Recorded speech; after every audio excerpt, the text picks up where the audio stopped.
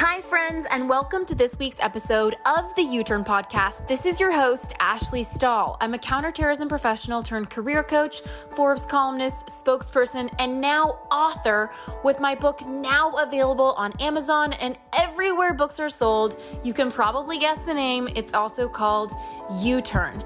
Get unstuck, discover your direction, and design your dream career. I wrote the U-Turn book and created the U-Turn Podcast to help you reconnect to who you truly are and upgrade your confidence in work and love. Also, if you order a copy of your book right now, we're giving away a free bundle of courses on money mindset, on how to start a side hustle, on how to find your purpose in the workforce, and so much more. All you got to do is upload a screenshot of your receipt over at uturnbook.com. That's YOUTURN book.com. You can learn about the courses, upload your receipt, and get access to them from ordering our book right there, right now, while it's still available.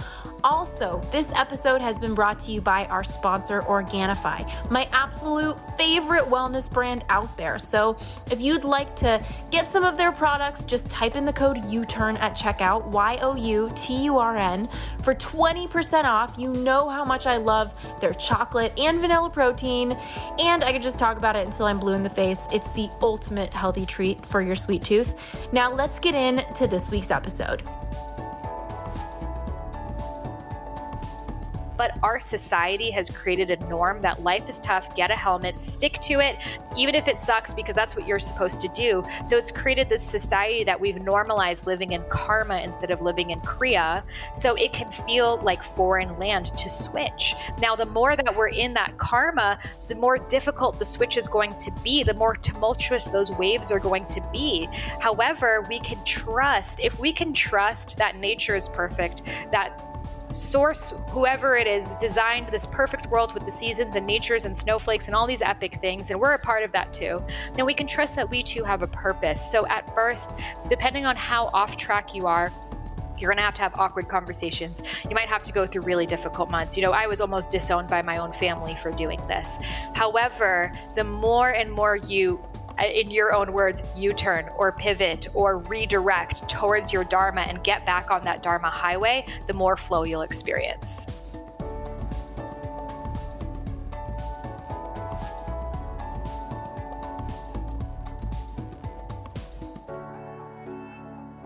What's going on, U-Turn friends? This week, I have something really special for you in the mindset category, and it is not only an incredible leader, but my friend Sahara Rose. So you've probably heard of her from some of her other books. She wrote Eat, Feel Fresh, an Ayurvedic guide, all on Amazon. But today, right now, this week, her book is out called Discover Your Dharma, and it is just such an incredible complement to everything that I talk about with career clarity. It's a Vedic guide to finding your purpose. You've got to get a copy right now today. Let's support her, and it is going to support you in such a big way. She is a speaker, a best-selling author. She's the host of the Highest Self podcast. I'm going to be on her show soon, so definitely check her out. It is such an incredible show, and she's really committed to that sacred sisterhood of spirituality for women. And this advice that we're going to go through on this episode about how to figure out your purpose, both in work and in life, is just going to apply across the board. And she also has the Rose Gold Goddesses, which is a collective of women who are committed to their dharma. So whether you're a cool and evolved guy or a woman looking for your purpose, this episode is for you.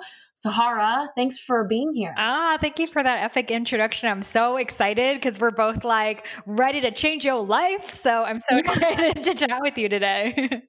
Yeah, honestly, I feel like you are somebody that when I listen to you speak, you really do light up and just have such a natural flow. Have you always known that that was your dharma, to be out there with your voice in the way that you are? It's kind of funny because I feel like when kids are verbal or they express themselves well, their parents are like, you're a good arguer. You should be a lawyer one day. Did you ever hear that? Yeah, totally. It's like, why a lawyer? Like, we got to sue people for injury claims because we can talk. So I just thought, you know what? I'll just be a lawyer because that's what they keep telling me. So I actually was on that path. And I went to school at George Washington University, and I was studying international development, and I wanted to become an international human rights lawyer. And then from that journey of working with different NGOs, I realized that I love being on the ground working with people, but I don't love raising money for the fundraiser and being in the spreadsheets and feeling so far away from the people that I was helping. And at that same time, I had different health issues. So it ended up transitioning to me. This was in 2009 when like blogging was still a little bit weird to do, but I was like, you know what? I don't really know if I'm going to do this thing that I'm studying in school for, but I'm really interested in nutrition and health and digestion and healing my body right now because of my own health issues. My body was breaking down. I went to perimenopause. I had osteoporosis symptoms. And that's when I started to blog. And that blog became my obsession. Like every single day, not only was I writing the blog post, but I was like, how do I make it prettier? How do I do SEO? How do I do this and that? So I always have been someone who's used my verbal abilities to translate whatever obstacle it is that I'm going through. And as life has given me different obstacles, that has transitioned what it is that I'm teaching about and speaking about. So from digestion, food, nutrition, etc., to me eventually writing books about it. And then the question I was really getting was like, how are you writing books on Ayurveda and making a living doing it and working with Deepak Chopra? Like, wait, how is this even happening? And the story behind the story was, how did I make this my purpose? So I began to share more about that, and also my own journey and obstacles of my parents completely not believing what I was doing and being very, very skeptical and really trying to actually stop me because they were so fearful of the path that I was taking and the strength that I needed to gain along the way. So all of that brought me to this moment right now of helping people find their dharma, their purpose. And, you know, we'll talk more about the difference between your dharma and your career, but it's really the big reason why you're here, and understanding that so they can then live a life that's in alignment with their truth. Yes. And I also was looking at your Instagram, which those of you who don't follow Sahara, she posts really good content. And I was noticing that you have, I think it's 9 archetypes, right? Mm-hmm. In your book. Mm-hmm. So it's funny because in the U-Turn book, I have 11 core skill sets that I think everybody can kind of fit into in the workforce. And I saw that you have these different 9 archetypes of what different people or different types of dharma exist. If somebody for some reason was just crazy and didn't get a copy of this book, what would you say are like the top 2 or 3 messages that you think everybody needs to know in order to get closer to their dharma? Yeah. So for me, archetypal systems have been so helpful. Archetypes being kind of categorizations of types of people. So for example, like Myers-Briggs is an archetype, Enneagram's an archetype, even goddesses are an archetype. So when I was understanding my own dharma, I realized, okay, I'm someone who really likes to teach. I really like to speak. I really like to create content. But the things that I don't love to do, you know, through trial and error, where I don't, you know, even though I was a one-on-one coach for 5 years, I don't really love doing that. I know you've had experiences like that too. And certain things that I love to do and didn't love to do. So when writing this book, I broke them down into 9 dharma archetypes. I'd love to see how they coincide with your 11 types, but they are teacher. So teachers are people who are here to teach and guide, right? Like you are someone who any obstacle you have, you're immediately going to be creating a framework, creating a system, and teaching it to other people. The second is nurturer. So nurturer are those people who are here to care and connect. They are just like Libby Crow, you know, they're just so loving. They are so heart-based. They can really sit down and listen, and they have that Oprah type of energy, right? We can all like imagine someone in our minds like that. Then we have the visionary. So the visionary is here to usher in the new paradigm. They're very inspirational. They're big picture thinkers. They're thinking about the future. Where is the world going? So for example, thinking of Greta Thunberg as a visionary, or, you know, Eckhart Tolle as a visionary. We both have the visionary archetypes in us as well. It's like we're really trying to think of things from a big picture perspective and see how things can be better moving forward. Then there's the entrepreneur, which we both definitely have as well. But, you know, for example, I mean, I'm sure you've had so many just like like Natalie Ellis has so much of this, of just like, you're here for profit and impact. So you're here to create systems, create businesses that can excel and scale and grow. And that's your genius. Like Scott Oldford, who you might have had on the podcast, Richard Branson, a lot of these people who are serial entrepreneurs, that's actually part of their dharma. Yeah, definitely. And I also find that sometimes there's some confusion around the entrepreneur archetype, because in my case, for example, I happen to be entrepreneurial, but it's almost like I'm more of a content creator. And I'm sure that that fits under one of these. And it's like I don't want to say it's by happenstance I've become an entrepreneur, but I kind of lead in that content creation zone that you were talking about, like writing your blog and wanting to figure it out. But you're really a content creator in a lot of ways. Mm-hmm. And then when it comes to me having to step into my entrepreneur hat, where I have to look at systems and leverage and scaling, I start to kind of like, I don't know, I treat it almost like I'm swallowing something I don't want to eat, but I do it. Yeah. So I'm curious what your thoughts are on that for the entrepreneur archetype, because I know there's a lot of people also who are intrapreneurial, who might fit under this as well. Totally. Yeah. So, in our world, we really celebrate the entrepreneur. Not everyone needs to be an entrepreneur. It's really not in alignment with everyone's best gifts. For some people, it could be really stressful. Like, I'm like you, I do it because I have to, but I don't want to. I'm not excited about it. It's more so that is something that I'm willing to do to sustain what it is that I really do want to do. So for me, that's my fifth archetype, because we're all 9 of these archetypes, but in varying amounts. So for you, I would say you're the teacher, you're the visionary, you're the artist. Then you might be the entrepreneur. After that, you also have the entertainer too, which I'll get into. But it means it's a part of you, but it's not your number one thing that you're leading with.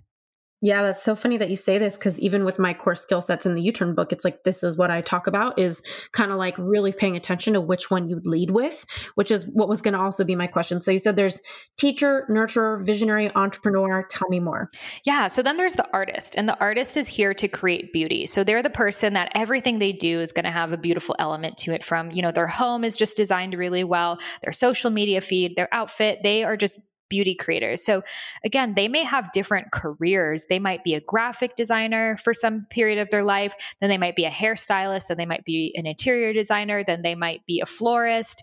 And they may be, kicking themselves of like, why do I keep changing my career? I'm so dumb. I must not have a purpose. But actually their dharma is the same. Their dharma is to create beauty to this world. So I think of your dharma more as your company's mission statement. It's that overarching reason of why you're here. And then the career, jobs, projects are the services. So you could be the interior designer, graphic designer, hairstylist, etc. But the dharma, the reason behind it, why, the red thread was the same. So these archetypes of each of the dharmas are related to more so the reasoning behind why you're doing things, but the actual roles and physical manifestations of it can be different throughout your life. And that doesn't mean that you're failing by any means. It means some of us, we get bored doing the same thing day after day. That's more related to the air archetype. So people who are very airy, they need to try a lot of things. They like to dabble, but it's important for them to then, take action on it and bring it to being. Whereas some people really stick to one thing. They're like, I'm a coach. I'm happy being a coach, and I don't need to try anything else because I love what I'm doing. And that's part of their dharma as well. So your archetype doesn't mean that you're like stuck with that one thing forever. However, it's probably going to show up in everything it is that you do. Yeah, I love this. All right. So I feel like everybody listening is probably like somewhat resonating with these 5. And I know there's 4 more. How do you kind of harness those little pieces from the other dharmas? Like, do you say to yourself, like, this might be something that is reflected in a hobby that I have, or how do you kind of reconcile that? Totally. So for example, my main dharma archetypes are visionary, teacher, artist, entrepreneur, and then activist. So I would say probably your top 2 are going to really show up for you through everything it is that you do, but those other ones can kind of switch roles. So for example, when I was like in my early 20s studying human rights, et cetera, the activist one was like super higher up. In fact, I probably at that stage of my life would have said my number one might have been an activist. However, in my own experience and learning, that was me actually acting out of a shadow. Sometimes shadows can make, and shadow meaning a suppressed part of yourself. So my shadow type is I try to be a savior. I try to help everyone. I try to fix things. So that was giving me gratification into, I'm going to be the activist and save the world. However, when I was able to reconcile that part of myself and realize that it's not my responsibility to save everyone, then that activist archetype started to go down, but the visionary started to come up of how can I use my gifts to save the world, not sacrifice myself to save the world. So it's really interesting to see how different times of your life, different archetypes could be the most strong at that time. However, when you do healing work, you get more self-aware, etc. It could also cause them to switch. Yeah. And it's interesting that you're asking this because one thing that I love talking to U-turners about in general is just this question of, is your interest in this thing wounded or is it inspired? And sometimes our wounds inform our inspiration, right? But I love that you're kind of like drawing this underline here of like, sometimes being the activist is just a shadow for some wounding that you need to heal. And then that's not actually who you are. It's just who you're being in reaction to something that you're still processing in your life. Okay, so you said teacher, nurturer, visionary, entrepreneur, artist, activist. What are the final ones?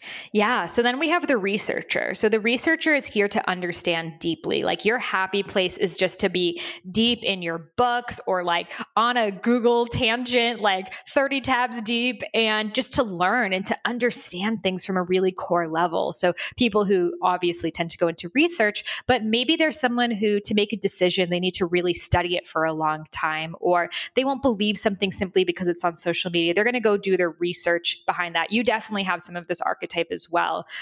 So a lot of people who go into, sciences definitely have this. People who go into law, people who have more of an analytical mind will have the researcher. Then there's the entertainer, who are here to make people feel. So entertainer doesn't mean you're just going to make people laugh, but you might love to make people think or cry or feel nostalgic. And that's really what the entertainer does. And all of these archetypes have always existed, even back in the time we had the jester. It's always been a part of our society. But the entertainer feels the most alive when they are letting other people feel an experience. They come alive, whether it's on camera, on stage, on a recital, whatever it is. So Jim Carrey, being a huge example of this, he literally shapeshifts himself, that he becomes these other characters that, each of these archetypes has its shadow side as well, that sometimes with the entertainer, they don't know quite who they are because they're always playing these different roles. So that's the entertainer. And then we have the warrior, which is the last one. So they're here to protect and lead.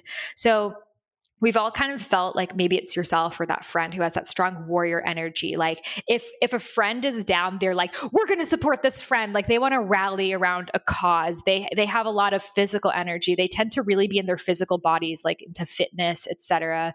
And they, the beautiful side of it is they have a lot of energy. For example, AOC, the politician, Alexandria Ocasio-Cortez, is a great example of a warrior. Of why people love her so much is she's able to, protect the disenfranchised and be their voice and stand up into politicians' face and speak her truth. And she has that warrior-like energy to her. And then the shadow side of that archetype too is sometimes you could be so quick to defend without doing that research. So each of these archetypes even have the very archetype that's like the opposite of it. So like researcher and warrior would be kind of opposite archetypes. So looking at those, we all have, a series of all of these archetypes, but in varying amounts. But you're probably going to have like 3 or 4 that you're the highest in, and then maybe a couple that you're the lowest in, or maybe you're like, I hate being a nurturer, or I hate being an entertainer, or whatever it is. And then there's even work for you to do there of like, why am I suppressing that side of myself? How could I maybe because we really should be okay being able to step into all of these different archetypes. However, they're not all going to be in alignment with your dharma, but living your dharma is going to require you to be versatile. That, for example, let's say you're a super nurturer. You're like, I hate confrontation. I hate being a warrior. I hate hard conversations. I can't do that. Well, even as a nurturer, let's say you're a life coach, you're going to have some difficult conversations with your clients, with your team, etc. So you might need to become friends with that warrior energy in you so you could really thrive in your nurturer. I love this. It's so true. And this actually kind of gets me to want to ask you, well, speaking of warrior, that was probably the energy I was in counterterrorism at the Pentagon. And that was a shadow for me, was wanting to protect people because I didn't feel safe and I wanted to make the world feel safe. So it's interesting that you're pointing this out. But you also made a really good point just around kind of those moments where you're asked to be someone that you're not. Like maybe you're asked to show up in an energy that doesn't really align with your dharma. What message would you have for people kind of even taking this point further of the life coach who needs to have the hard conversation? Like, I always tell people in the workforce that, if you're 80% of the time doing work in your job that aligns with a core skill set that you want to be harnessing, growing, leveraging, and that aligns with who you want to be in the world, you're doing pretty great. And I think there's a lot of stigma around loving your work. And sometimes it gets misunderstood to the point where people don't like a certain piece of their job and they think the job is not for them. I'm curious, like, what your message is around like doing those parts of your work that maybe you're in your dharma and you have to kind of navigate that other piece of not liking something. Totally. I think that especially when we start something, we start a new career or business or whatever it is, you're going to have to play a lot of different roles and you're going to have a lot more probably things on your plate that you don't love to do, but it's part of your training. It's part of, you being able to take your career or business off the ground. However, as you grow in it more, you can, for example, get promoted or hire people to do the things that you don't love to do as much. And eventually you really can get to a point that you're completely in your zone of genius and you aren't really doing the things that you don't want to do. That doesn't mean you're not going to still have difficult conversations or, have to just have confrontations that you might not want to have. However, as you grow, you're going to be able to hand off more of that because the opportunity cost of your time is going to be so much. So using the example of, let's say you're going to start a blog. At the beginning of starting a blog, guess what? You're your blog's manager, your content uploader, your SEO person, your graphic designer, you're everything, right? And then as that blog grows, maybe the first thing you hand off is that thing that you really hate to do. Maybe you really hate being on Canva making those graphics, you hand that off. And then maybe from there, you hire someone to do editing and you hire someone to upload it for you, etc. So trust that as you step into your dharma more, the universe will show up and it will allow you opportunities to support you in the things that you don't want to do. One of my favorite affirmations that I say all the time, still today, is I receive the support I need so I can focus my energy on my dharma. Mm-hmm. And that to me is so major because a lot of times we feel so overwhelmed by doing all of these other things that we don't want to do, that we need to, but they're not in alignment with our dharma, with our purpose, with our truth. So just calling that in of I receive the support I need to focus my energy on my dharma and trusting that there are other people whose dharmas are to do the things that you don't like to do. Like there are people who might love to study the Google algorithm or love to, engage on social media or whatever it is that is feeling really overwhelming for you. And the ultimate goal of a dharma is to be able to bring other people in so they could also be living their dharmas in the greater picture of things. And that's how we really create a movement. So the point is not to hold on to everything or force yourself to do it. Yes, there may be months or years that you're doing things that you don't want to do, but trust that the more you dedicate to your dharma, the more support you'll receive. Yes. And it's funny, like I hate to say it, but I do feel, and I'm curious about your opinion on this, because I feel like you are someone, Sahara, where in our group of friends, you seem to, people can feel that you're in your dharma. And my experience, and I don't know if it means that I'm off kilter in some way, is that sometimes you have to be kind of willing to like eat shit to like keep being on the path.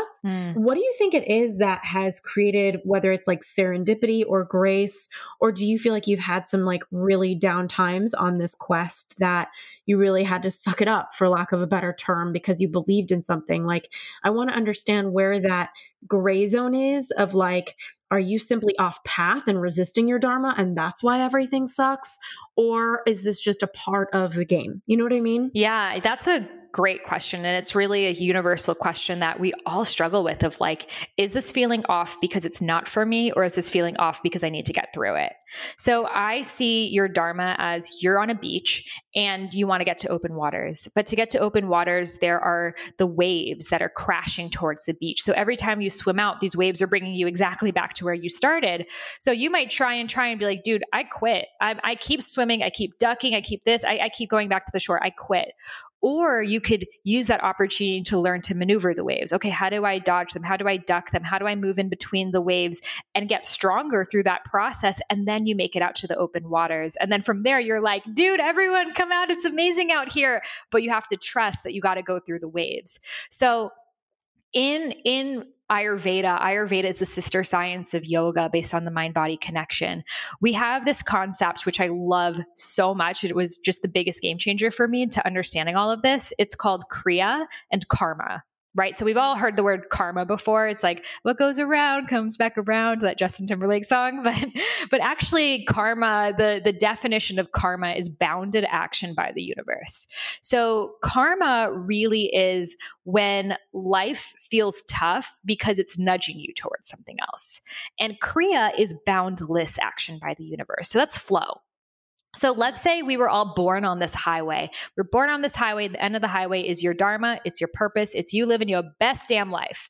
And you're on this highway. You're going down. Now our society has built, very imperfect system. So there may be an exit over here saying, hey, you know what? You can make a lot of money doing this. You don't like doing it. In fact, you hate doing it, but you'll make a lot of money doing this. Or your parents will be more proud of you if you get on this exit. Or everyone will laugh at you if you keep going forward. So get over here. Or you're never going to make it if the dharma thing, it doesn't even exist. Come over here and you see everyone else going off that exit. So you're like, whoa, do I get off this exit here? I see everyone else doing it. It makes sense. There are a lot of signs to it. Or do I trust and keep going forward towards this dharma that I haven't even seen yet? Yep. So when we are on that highway and moving past those perhaps temptations or obstacles, etc., we gain more momentum. And that's the kriya. That's the synchronicities. That's the flow. Like the universe is pushing you in the right direction. You're meeting the right people at the right time. You're having the right conversations. You're listening to this exact podcast. It's giving you the exact message you need to hear right now. That's how you know you're living in alignment with your dharma. There's a push because the universe wants you to. The universe wants you to live in alignment with your dharma because that's the only way the world's going to come into balance. Like, obviously, it's going to make living your purpose feel like fucking good, like, because it wants you to be doing it. However, we as humans, we respond to pain. So when we get off this highway, let's say, for example, my parents kept telling me, become a real estate agent. You'll make a lot of money doing it. Like I'm like would be the worst realtor ever. I'd be like, I don't really believe in homes, but go for it. But they were telling me they were like, you could just do your Ayurveda thing on the side, go. And I was studying, even when my book, Idiot's Guide to Ayurveda, was coming out, I was studying, trying to do this real estate test, but I would end up crying every single time I opened the book because I hated it so much. So there I am trying to get off this highway. And I literally would experience full tears would come down. Or when I would go to this job I had at an ad agency for one summer, I would break down coming back, like my physical body. And I'm sure a lot of people listening can think of a job they were in or maybe are in right now that it's physically deteriorating you to be in. And that's because we respond to that. We learn from pain. So the universe is basically first tapping you on the shoulder, like, hey, that's not your dharma. Something feels off. You feel a little anxious, and then you don't listen. And then it starts to punch you and you still don't listen. And then it can turn into a full-on collision. And that's when a lot of people have accidents that happen to them or something really traumatic that happens to them. Your story as well. It's like you had no choice but to really look at, okay, is this the direction I really want to be going in or not? And some people still don't listen to that too. So just because you have a dharma doesn't mean you're guaranteed to live it. You have free will. So are we going to learn when it's tap, tap, taps, or are we going to wait for it to be a collision? Because life was actually meant to be lived in flow.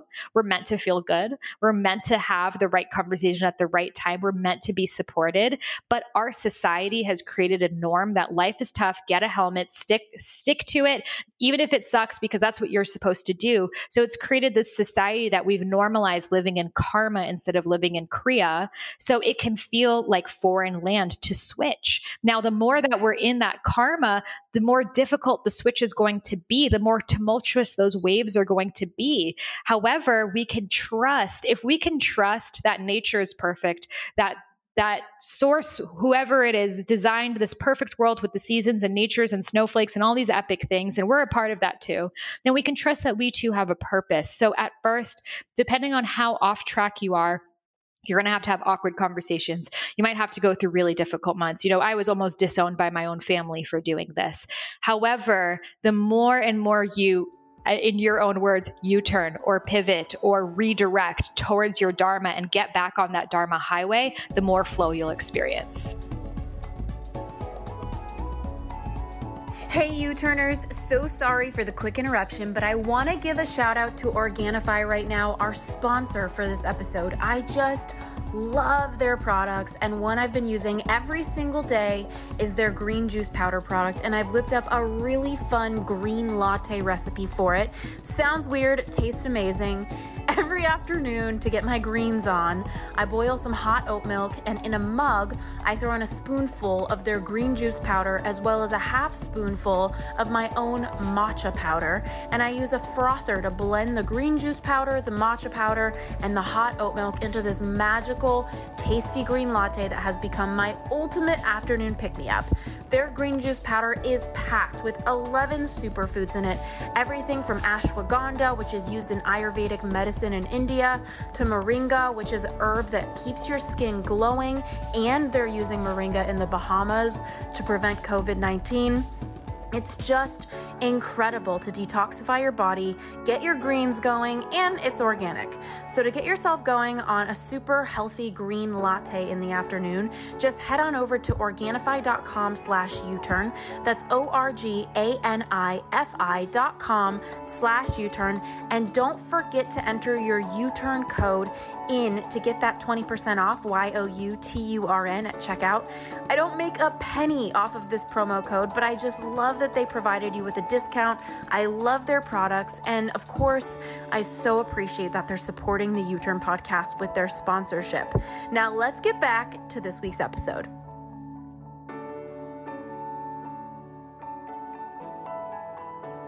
I love this. And I also, I think that it reminds me a little bit of Byron Katie. Like, do you remember Sahara when she writes, like, if you knock on 1,000 doors, eventually you'll get a yes? I love that. Yeah, it's like, I feel like sometimes when you've got your Dharma or a certain skill set, as I would talk about in the U-Turn book, that is really yours and is really a reflection of who you are when you're in alignment. It's like, you have to be willing to knock on those doors, keep putting it out there. And I think that's the reflection of a true pro, is somebody who keeps making their art, whatever that is, whether they're an artist or not, whatever their art means to them. If they're a teacher, a nurturer, a visionary, entrepreneur, anything, it's like they keep being willing to put it out there in the face of rejection, in the face of nobody reading it. And then eventually something will hit if they're really in the truth of who they are. What message do you have for anybody who maybe they're the artist, for example, and they're putting their art out there and nobody's reading it? Nobody wants to, because I feel like we both grew up in a time, like you were saying, it's so funny you said that, like everybody's like, you're good at words, you should be a lawyer. I totally got that, totally took the LSAT, but it's like, how do you navigate when the world just isn't really meeting you where you're at when you're putting that work out there? And how do you kind of create more flow? Because you're talking about Kriya and flow. I love that feeling. And I know we all love that feeling where we're working on something and time just flies because we're so engulfed in it. How do you create that for yourself in your life? Or how do you take care of yourself so that you can have more of that? Yeah. So the answer really comes from listening. So I wouldn't say, in Byron Katie's words, it's knock on 1,000 doors and one will open. I would say it more of like, feel which door is calling you. So what I mean by that is it's not about blindly taking action and hoping one day it hits. It's not about, I'm going to keep doing this drawing every single day. Eventually someone will buy it and I'll become successful. Listen to, okay, maybe I'll try the drawing this way. Maybe I'll try it with red. Maybe I'll do watercolor. Maybe I'll do people's faces and they'll like that. Maybe I'll commission, and keep trying things and listen to where you're getting the feedback, because you can't force your Dharma. You can't say, I want it to be this, so I'm just going to keep doing it this exact way, we actually learn and we grow.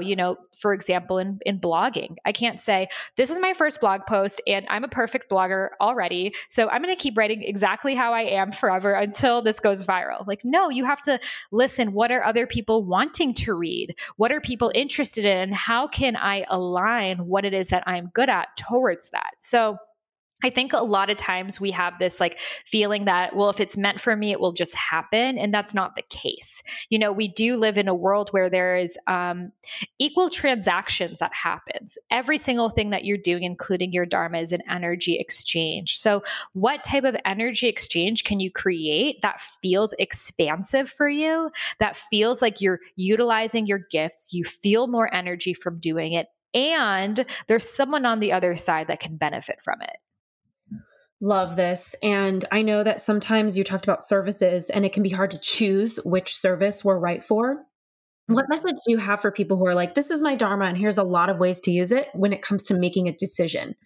Yeah. So, my parents always called me the confused girl. I was always labeled as confused because I was someone who had a lot of ideas. I'm like, maybe I should do skincare line. Oh, you know what? Maybe I should do the recycled pants, or maybe I should become a holistic doctor, this, that, totally different things. So they're like, you're crazy, you're confused, you don't know what you're doing. So just try to stick to a normal path because you obviously don't know what it is that you want.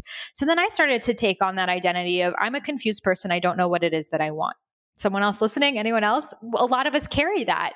So eventually I had to realize for myself that I'm not going to be able to, have 5 different careers going on at once before I've even really brought one to life. So if I were to die in 1 year, what is the one thing that I would really regret not living? So at that time, I actually did have a recycled sari material pants company called Saraswati Couture, helping victims of sex trafficking. And I was doing that and vending, and it really was in alignment with my gift. So I love to write and teach and share. So I realized if I had a year left, what I would really want to do is to write this book on Ayurveda. And that was my truth for me. So I decided to put the other things I wanted to on hold. Maybe I'll get to them when I have the chance. Or I would tell myself, I'm definitely going to do the other things, but once I get this off the ground.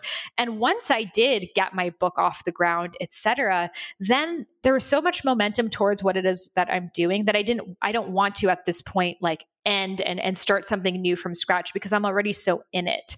So if you are someone that has like a couple different things that you're not sure about, one really good practice that I recommend is just write a list of everything it is that you're interested in. Like, it could be so random. You could be like, I'm interested in candles and I'm interested in like carpets. I don't know. I'm just naming things in my room right now, but everything it is that you're interested in right now. And then from there, create 3 categories. Maybe there's a category that's healing. It's Reiki and herbalism and yoga. And then maybe there's a category that's human connection and it's coaching and it's social media. And then maybe there's a category that's technology and it's, apps and that sort of thing. So then looking at these 3 categories, healing, human connection, technology, now how can I bring these 3 things together? So it could be something, some of us, we need to create a system for ourselves and a framework, or it could be that thing that that you really want to do, but you're fearful of trusting yourself enough to do it and just to take action on it. Love this. And I also love that you talked about how, like, if you had a year to live, you had written that Ayurvedic book. And it's like, I know that you're kind of on to writing other books now. And it's just such a reminder that purpose moves, and sometimes we kind of hold ourselves, I don't want to say like hostage, but kind of to like an old purpose that no longer fits us. And it's time to make a change. And one thing that has really stuck with me. So recently, I've been coaching a couple of government officials, like senator, like CIA, all sorts of interesting personalities. And one of them said something to me the other day that really sat with me. She talked about like a passage she read in a book about how sometimes our lives kind of feel like we could go so many different directions that it's almost like we're looking out into the ocean, watching different ships sail away of entire lives we could have chosen or had, And I kind of feel like that with commitment, like whether it's like me and William are talking about getting engaged or married, it's like I kind of feel like, wow, there's so many other relationships with men I could have had. And I'm watching those ships sail away because I'm choosing this. Mm-hmm. And it's the same thing with my career. Sometimes I'm like, damn, I would love to create a skincare line, or I would love to, that feels really fun. And I feel like people like you or I or anybody listening, we're capable beings. We can go and create. And so I guess my question for you is around making a choice or making a decision when you have so many options, or when you're that service that you're working on under the umbrella of your dharma is no longer aligned. Like, what message do you have for people around making it a choice and just letting those ships sail and kind of grieving those other options? Because I think sometimes we mistake our grief for a choice we didn't make as meaning we made the wrong choice. Or do you know what I mean? Yeah. What just came through to me is trust that you won't miss your ship. Just trust that. Just trust that the ship that you are meant to get on and to sail away and to bring to the world is the exact one that you will get on if you align with your truth. Oh, I love that. I love that. And, I was in a seminar with, do you know Mary Morrissey, Sahara? Have you ever heard of her? I don't know. I feel like she does work with Bob Proctor and all those. And she got on stage and she gave a question. She said, write down at the top of the page whatever your goal is, whatever you want. So maybe your goal is to figure out your dharma, or maybe your goal is to get more clients, whatever it is. And she said, right at the top of the page, what can I do from where I am now with what I have now to get closer to, and then you put your goal in. Mm-hmm. And she had us all write down on a piece of paper, like all of the different ways. And she said, don't creatively block yourself. Just like, even if it's a weird idea in your judgment, just write it. And a lot of people had like 100 things on their piece of paper. Like, these are all of the things I could do to get closer to this goal. And it wasn't about reaching the goal. It was just about getting closer to the goal. And then she had us star the things that actually felt fun and expansive as a way to get closer to the goal, which I feel like is kind of in alignment with how you're sharing, is like, do the things that you feel kind of drawn towards. And so I think a lot of people listening, they struggle to kind of feel that intuition. So I wanted to ask you about intuition. Like, how do you get connected to your intuition? How do you even notice what you're drawn towards? Because I think some of us are like in this robot reality where we're not really connected enough to ourselves. Yeah. So for me, I like to think of it as a somatic feeling in the body. So what does expansive feel like for you? Like, when I just tell you, Ashley, imagine expansiveness in your body. Like, what does your body naturally want to do? I feel like in my heart, Sahara, like I'm a content creator even more than a peopler. Like, I love people, but I think I'm better alone behind my laptop, like connecting and writing.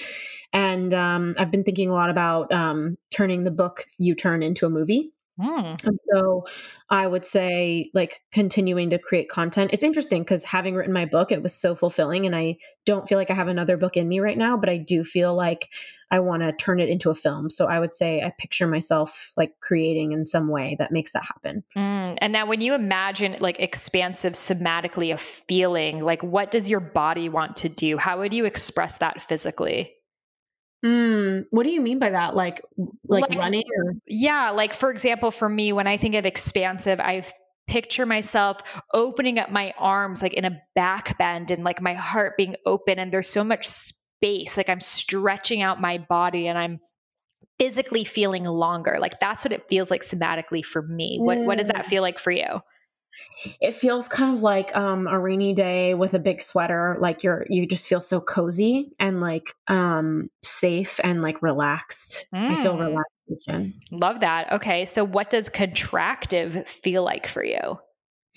I would say it feels like exhaustion and pushing through and like one more email after 100. Totally. And how could you, when you feel like that contractive energy, what does it feel like in your body? Like I'm just tired, like just sleepy. Love that. Yeah. Like, for me, contractive feels like that feeling when you're on an airplane for just like too long and they're like 4 more hours. You're like, oh, yeah.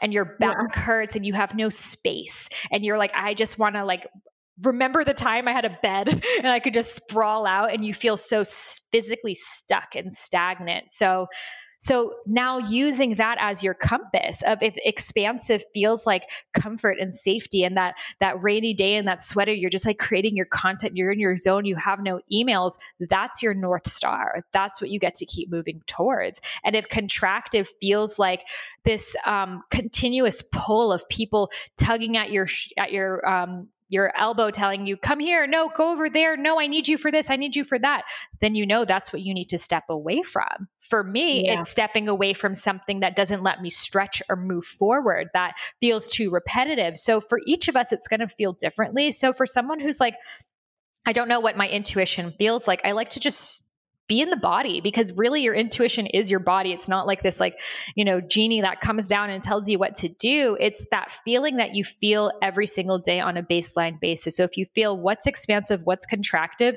and you let that be your compass, you're always going to be guided to your truth.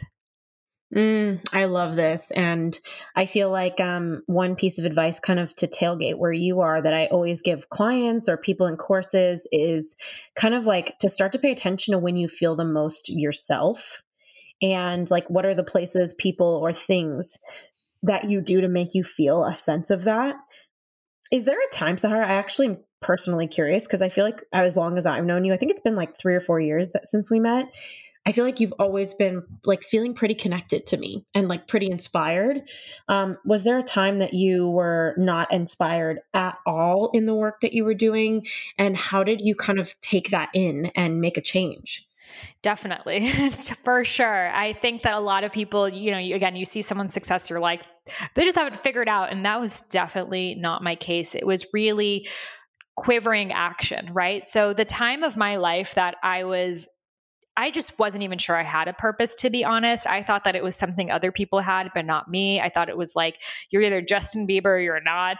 I had never seen anyone live their purpose around me. I had no example for that. My mom was a refugee. My dad was an immigrant. Like, we just came to America. They escaped from a war and a revolution in Iran, and life was about survival, So for me, my story of growing up was, I'm going to like get married to someone who can support me and be safe. That was actually, and like help people like as like a nonprofit, but definitely not make it my job. No one in my family had ever worked. So when I was then going through this journey of, I really want to help people, I want to create a career helping people, it was giving me more and more strength along the way. But those stories, especially the familial stories, ancestral stories, were still very much there. And eventually in my early 20s, really reached this rocky patch with my parents where they were seeing me taking choices they weren't in alignment with, of not getting a stable job, not, continuing my education, trying to write this book without having a book deal, going to Bali and India and all of these places. And they didn't even understand what I was doing. So they were very, very fearful for my safety, fearful for my security. Their greatest dream was to come to America and be safe. And here I am, like going to India and doing the polar opposite. But, comparing it to Maslow's hierarchy, when your life is focused on survival, you're going to then reach towards your wants, towards your luxuries. And when you have that met, which I was privileged to be raised in this country and have all my needs met, then I'm reaching for self-actualization, to know who I really am. So that doesn't make sense. And it can even come off as a first world privilege for someone that didn't have that opportunity. So it reached this really, tumultuous time with them where they were trying to do anything they could to keep me safe, when really it was confining me. So from threatening to disown me if I were to continue doing writing my Ayurveda book, to calling me so many different names. I'm a failure, I'm a loser. They're so upset that I'm their daughter, doing whatever they could to try to get me off this path into something that they thought was more safe. And of course, I was fighting back with them, but then I would leave the fight and say, are they right? Am I going to become homeless? Am I going to become a starving artist? Do I think I'm someone special to have this purpose? But really, it's just a bunch of bullshit. It's like a Santa Claus story they tell you, and you grow up and you realize it's not true. So I was not fully convinced of it myself. So how am I going to stand up against someone when I wasn't so sure? But now I realized that I needed to face their their disapproval to gain my own approval. Because growing up, like so many of us as children, we're taught to get our parents' approval, get their gold star, get their okay, and then we can move forward. Here I was completely not having it. In fact, saying that being called selfish for living my purpose, being told I was destroying the family for living my purpose. And I had to get to the point of choosing to not live with the regret, to not live with the wondering of what could have happened if I listened, than to minimize myself and concede to their story that is based in fear and forever not know the truth of what I was capable of in this lifetime. So if anyone is in that stage, I know how difficult it is with parents, especially parents who've undergone immigration, poverty, addiction, etc. We have to understand that we were born into the families, into the microcosms that we were meant to solve. So I was born into a family of child marriage and female suppression, etc., because I am here to solve that issue. You may have been born in a family of addiction or some other type of issue. That's because you needed that front row seat to see and even love someone that has those very issues that you came to this planet to solve. So I see that as part of my soul's curriculum. It was part of my unique schooling, because you're born with your dharma, you're born with your purpose, but that doesn't necessarily mean you're going to embody it. So I needed to get that strength to sit in front of the people who I wanted their approval the most and not have it and still choose myself. Because then moving forward in my life, people could say to me whatever it is that they want. If I could not have my own parents' approval, I don't need some random stranger hater on Instagram's approval. And that was the journey my soul needed to have. Okay. And I love that we're talking about criticism, because I feel like there's that really vulnerable sweet spot where maybe somebody listening right now is going to say, okay, I'm looking at these 9 archetypes. This one's mine. They read your book, they read my book, whatever it is. And then they kind of get to a place where they're like, dang, I need to make a change. And there's so much vulnerability in that moment and putting yourself out there and kind of like readjusting your life. What would be the one message you have for anybody who is like, I don't want to be criticized. I don't want people to make fun of me. I don't want to leave that job and start that company, or I don't want to, change jobs or have that conversation, whatever it is. What would be your message? People are going to criticize you regardless. People are going to criticize you whether you remain exactly where you are or if you change. So you're never going to escape other people's criticism. But would you rather have it of you living your dharma, or would you rather have it and be exactly where you are, which is unhappy? Because you're never going to escape that. And writing a book is such a vulnerable thing, because you literally are putting this book up, and you'll see when your book comes out, Ashley, you're putting it up on the internet for tons of Amazon reviews. So these are people who have never met you. A lot of them are professional critics. So their job is to literally find the flaws of your book, and sometimes it gets really, really personal. And I remember before my first book coming out, I was just like, I felt sick to my stomach even thinking about the fact that I'm going to have all of these people write all of these 1-star reviews and everyone's going to hate me. And I was like not even sure if I even wanted the book to come out. I was like, I'm not even going to look at my Amazon, but I want to. And it's like this extremely vulnerable thing, because you're putting yourself, your story, your message out there for it to just be, and especially in the media world, for some reason, I feel like people think like the person behind the computer is not a real human. Yeah. However, imagine if I had kept that from being on this podcast, from being here today, from living my truth. Imagine if I let someone whose literal profession is to criticize people to keep me from living my truth. And, there's a really good example in the Artist's Way. And I think it's such a great example to see that there was this, I think it was actually herself, Julia Cameron, but she was working on some documentary and worked so hard on it for so many years. And it finally came out, and the initial reviews she got were horrible. They said, this documentary sucks. Here are all the reasons why it sucks. So here she was putting herself out there, and it got all of this criticism. But then later on, someone decided to make a play out of it and to even take it further out into the world. So one person's criticism could be the very thing that someone loves about it. So we can't stop what is that we're going to do to prevent someone to not say something about us, because that's always going to be there. And by the way, the more you put yourself out there, the more that you shine your light, the more the people who haven't met their own light are going to be intimidated by you. However, the worst thing that you can do is to withhold your light, because then we're going to create more critics in the world, more people who are, focused on bringing other people down rather than raising other people up. So I would rather be part of the solution than part of the problem. I'd rather put myself out there and have someone who's, feels good about themselves writing shitty reviews on people. I would rather do that and help thousands of people along the way than to not. Yes. And I think it's just all part of the vehicle of putting yourself out there and being who you truly are, is like you do all of this personal development. It's funny. It's almost like we have to do a lot of self-help and growth work just to stay ourselves. Yes. You know what I mean? Like just to get back to ourselves. And this reminds me a lot of, I don't even know if it was an Aristotle quote or Albert Hubbard. I've seen so many people credited for this, but it says there's only one way to avoid criticism: do nothing, say nothing, and be nothing. Mm-hmm. And I'm going to say, oh, she's so quiet. You can't even escape it. Yeah, exactly. Or like my grandma used to say, like, you could be the best tasting peach, but there's always somebody who doesn't like peaches. I'm like, all right, thanks, Grandma.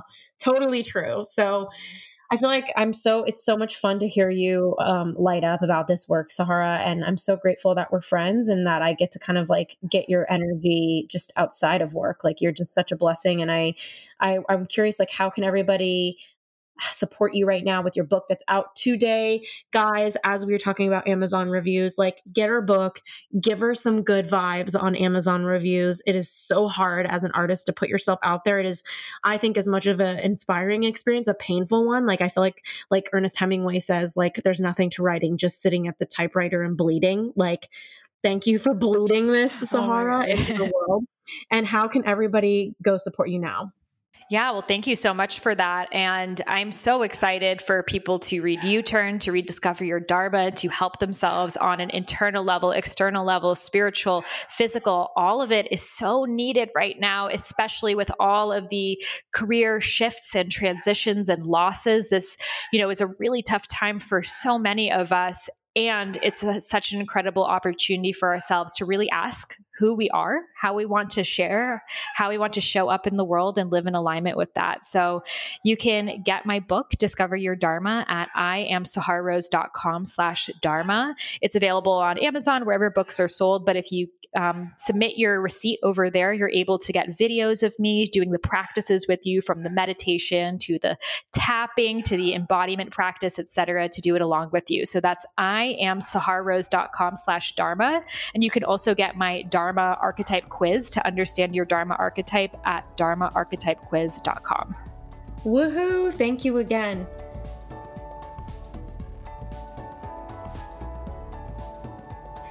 Thanks so much for listening to this week's episode of the U-Turn podcast. In the meantime, if you heard about any resource that you're interested in from one of our guests, you can find it listed in our show notes on the podcast tab of my website, ashleystahl.com. That's AShleyStahl.com.